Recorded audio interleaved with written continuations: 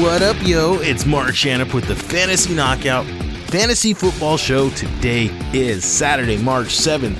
You can follow the show on Twitter and Facebook at Fantasy Knockout. We're also on Instagram at fantasy_knockout. Please check out the website, fantasyknockout.com. Got some cool stuff going on there. So, are you guys ready for some way too early rankings? Who are we expecting to be at the top before free agency happens, before the draft happens, before camps even happen? So we're going to discuss that in today's show. Let's talk some news real quick.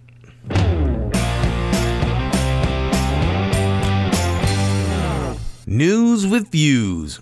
All right, so to start it off, the collective bargaining agreement, the CBA. I'm sure you guys have heard a little bit about what's going on there. Basically, the voting period has officially started. The owners sent their draft of what they thought would be right, what they want for the CBA. Now it is in the players' hands. They are going to vote upon it. So the period started 9 a.m. Eastern on last Thursday. It'll stay open until 11:59 Eastern this Thursday, March 12th. And what needs to happen is 50% plus one. So just a smidge over 50% of the voted players have to agree upon it for it to take place. I'm sure you've heard players like Aaron Rodgers and J.J. Watt, Russell Wilson, some big name players come out and say that they're not fans of it because it doesn't really suit players, you know, the high-end players, the 5%, if teams have that, of that.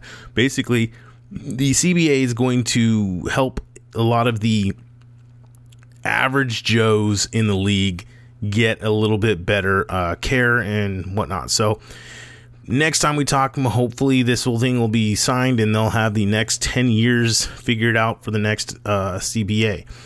Moving on, wide receiver Robbie Anderson, formerly of the Jets, he is set to become a free agent. The Jets are making efforts to re-sign him. There's been a lot of talks about him going to maybe Green Bay or not Oakland, to Vegas. Sorry, Raider fans. Next, running back Kenyon Drake. He's also a free agent. He's drawn some interest by the Lions. He came out and said he wanted to re-sign with the Cardinals. I personally would like to see him there in Arizona. We'll see what happens because the free agency is coming up soon. Tight end Hunter Henry of the Chargers. Reports are saying that the Chargers are expected to franchise tag Henry, which means he would stay there in L.A. And then quarterback Taysom Hill of the New Orleans Saints. Reports are saying that the Saints are going to use a first-round tender on Hill. So Hill's a free agent, and since the Saints can put a tender on him, saying that if another team wants to give up their first round pick for him, they can have Taysom Hill. So I'll break that down a lot more when we talk free agencies and how the rules and all that kind of work. There's a lot of terminology that's quite confusing, so we'll definitely break that down for you. And then the last bit of news is running back Austin Eckler of the Chargers. He signed a 4-year, $24.5 million deal. Looks like he's going to be the running back one going forward, so good for Austin Eckler. Charger fans, that's good to be excited about. You got a running back now because I'm sure Melvin Gordon will be gone. Let's get into the main event. Main event. All right, so we're going to talk some rankings. I'm going to go over my top 10 overall players for next year for the 2020 NFL season. I know this is before free agency, before the draft, before training camps, before injuries. There's a lot's going to change, I'm sure. But this is just to give you guys an idea of who I like right now. We'll see how much changes based off of news and hype and all that kind of stuff.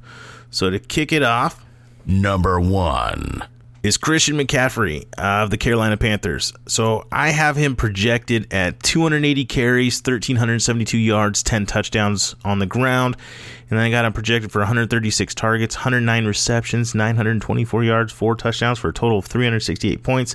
That's a rough projection for him for next year. So basically, listen, if you had Christian McCaffrey, it was beyond cheating last year. He essentially was 2 players in one. There have only been 18 other seasons by a wide receiver with 116 receptions, as 44% of his total fantasy production was via in the air.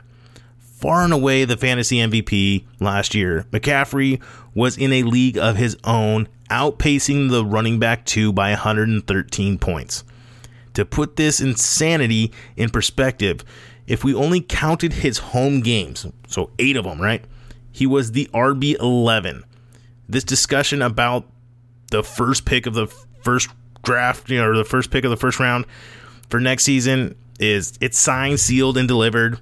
There's basically no argument that he's the guy, regardless of the coaching changes that are going to happen, and perhaps a new quarterback in Charlotte. Number 2. So Ezekiel Elliott comes in, he's of the Dallas Cowboys. He comes in at my number 2 spot. I have him projected for 306 carries, 1,408 yards, 10 touchdowns on the ground, 77 targets for 60 receptions, 506 yards, and 2 touchdowns in the air for a total of 293 points. So if you drafted Zeke last year, you likely walked away from the season wanting more, despite his consistency and fantasy finish. He was the only RB without a bust game of the year last year. He also rebounded in the touchdown department, leading the NFL in red zone rushing attempts at 3.8 per game. However, the big plays were few and far between, as his longest rush was only 33 yards. There is a variance in every single fantasy season, but Elliott will once again be in consideration for a top 3 pick. That's why I got him at number 2. He is as safe as they come at the position. Number 3. Saquon Barkley of the New York Giants. He's my number 3. I got him projected for 252 carries, 1,233 yards, 10 rushing touchdowns. He's got 93 targets for 68 receptions, 567 yards, and 3 touchdowns in the air for a whopping 293 points. So I got him and Elliott basically tied at 2 and 3. It's just a preference here. So last year, after Barkley's missed games in weeks 4 through 6, he wasn't himself for the next 7 games. He averaged 17 rushes for 53 rushing yards. However, from week 14 on, he was the running back 5. He was on pace for 90 targets, which is 30 less than the previous year. So his involvement in the passing game will be something to monitor with Daniel Jones going forward. Number 4. Michael Thomas of the New Orleans Saints comes in at number 4 for me. I got him projected for 162 targets, 130 receptions, 1,479 yards, and 9 touchdowns for a total of 267 points. Not quite as many receptions as he did last year, but Michael Thomas was great. There isn't much more that needs to be said.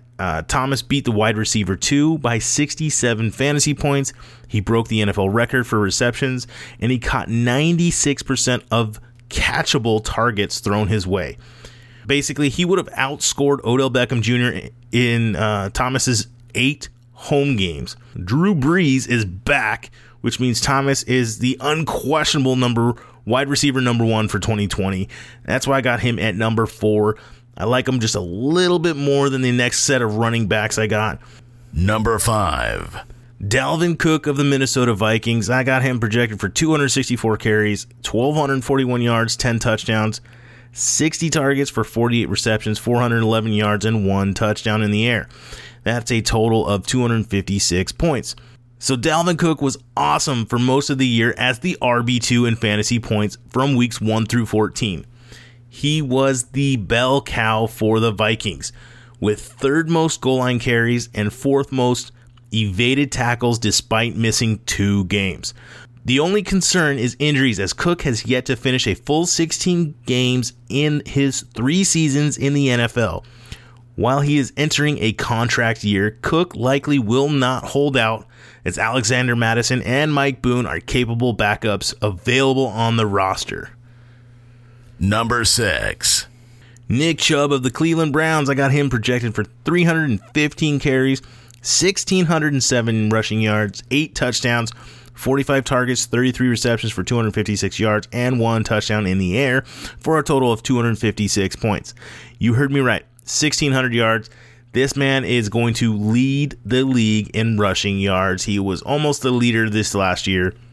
Chubb, on a consistency percentage basis, finished exactly where his fantasy total claimed. He led the league with 7 games of at least 100 rushing yards and the number of 15-plus yard runs. Big plays were waiting to happen, including a monster number 1 overall finish in Week 4 against the Baltimore Ravens. He also had the most forced missed tackles according to PFF. However, he definitely dropped off after Week 10 when Kareem Hunt jumped into the mix. So from weeks 10 to 17, he averaged just 2 targets per game and had a couple of duds in the fantasy playoffs. I would still draft him as a top 12 pick next year. And in addition to his new head coach, Kevin Stefanski, certainly should help. So I love Chubb going forward. That's why I got him at 6. Number 7. Joe Mixon of the Cincinnati Bengals. I got him projected for 293 carries, 1,375 yards, 8 touchdowns on the ground, 48 targets for 37 receptions, 314 yards, and 2 touchdowns in the air, for a total of 248 points. So Mixon, he had the 5th most carries and was the number 1 in evaded tackles according to Player Profiler. His fantasy productions was a tale of 2 seasons last year. Before his Week 9 bye, Mixon averaged 8.8 fantasy points per game and 54 total yards per game. After the bye, he averaged 17.2 fantasy points per game and 124 yards per game. I see him as a late round, first round heading into next year. I love this guy's talent. Hopefully he can get it on board. The Bengals are likely to draft quarterback Joe Burrow, which means it's a rookie situation. I don't quite love those, quarterbacks going forward. They might lean a little bit more on Mixon. I mean, kind of look at Arizona last year with Kyler Murray. They leaned on. I mean, David Johnson wasn't fantastic, but if you take the RB position with David Johnson, Chase Edmonds, and Kenyon Drake, and you put that in, that was a monster fantasy relevant position. I could see Joe Mixon doing something similar to that. Number 8. Alvin Kamara of the New Orleans Saints. I have him projected for 172 carries, 791 yards, 9 touchdowns on the ground, 97 targets for 78 receptions, 563 yards in the air, and 2 touchdowns. That's a total of 241 points. So Kamara struggled with injuries, and he didn't provide the boom games that made him so special the last 2 years. However, based on consistency, he was exactly what you wanted. He had the 3rd most running back receptions from week 10 on. He was the running back 8. The problem was the lack of carries inside the 5-yard line, as he had only 4 goal line attempts, 37th among running backs. He might come to a slight discount next year, and since Drew Brees is leading the offense, he's still among the elite tier of running backs for me. Yes, Latavius Murray is a really good goal line running back, and he took away some of that from Kamara. But I think Kamara just, like I said earlier, he just wasn't the same. Him and Barkley just were not the same. It took him about 4 to 5, maybe 6 weeks to kind of get back into the trusting their ankles and trusting their knees and stuff, because they both had those high ankle sprains, and just the cutting and make sure that they could lean on it and really use it right. I like Kamara as a discount. I think he'll bounce back and be amazing next year. Number 9. Derrick Henry of the Tennessee Titans. I have him projected for 289 carries for 1,446 yards, 11 touchdowns, 18 targets for 14 receptions, 132 yards, and 1 touchdown in the air, for a total of 236 points. But Mike, how come he's not a top 3 running back for you? All right, so Henry was an absolute animal at the end of the year, almost bringing the Titans to the brink of a Super Bowl. Not only did he have week-winning performances, but Henry was fairly steady despite being an almost 0 in the passing game. He averaged a league-leading 102.7 yards per game and led the running backs in yards after contact. He will be an interesting offseason debate, as many ask if he's due for some regression after the Titans scored way too many touchdowns in the red zone and had the fewest field goals in the league with only 8. If the Titans re-sign him, it's clear he's their offense, and Henry should be worth a late first round draft pick. All right, to wrap it up, the last one. Number 10. Julio Jones of the Atlanta Falcons, I have him projected for 4 carries for 19 yards and 0 touchdowns on the ground. But I have 165 targets for 106 receptions, 1,531 yards, and 6 touchdowns for a total of 244 points. So just Julio being Julio. Season in and season out, this is what you get from Julio. You'd like more touchdowns. You probably won't get them. But you're going to get all the receptions and yardage you could possibly want. Julio has a legitimate shot at being the number 1 receiver every single year. So that's why I have him at my number 2 receiver at number 10. All right, well, that's going to wrap it up for today. The next show, we got the free agency thoughts. So we're going to talk about where guys could possibly go, explain a lot of the terminology. It's going to be a lot of fun. Thank you for listening to the episode. Make sure to subscribe, and if you're on Apple Podcasts or wherever you're listening, please leave a rating and review. It helps out the show a ton. # dominate your league. All right, till next time. See ya!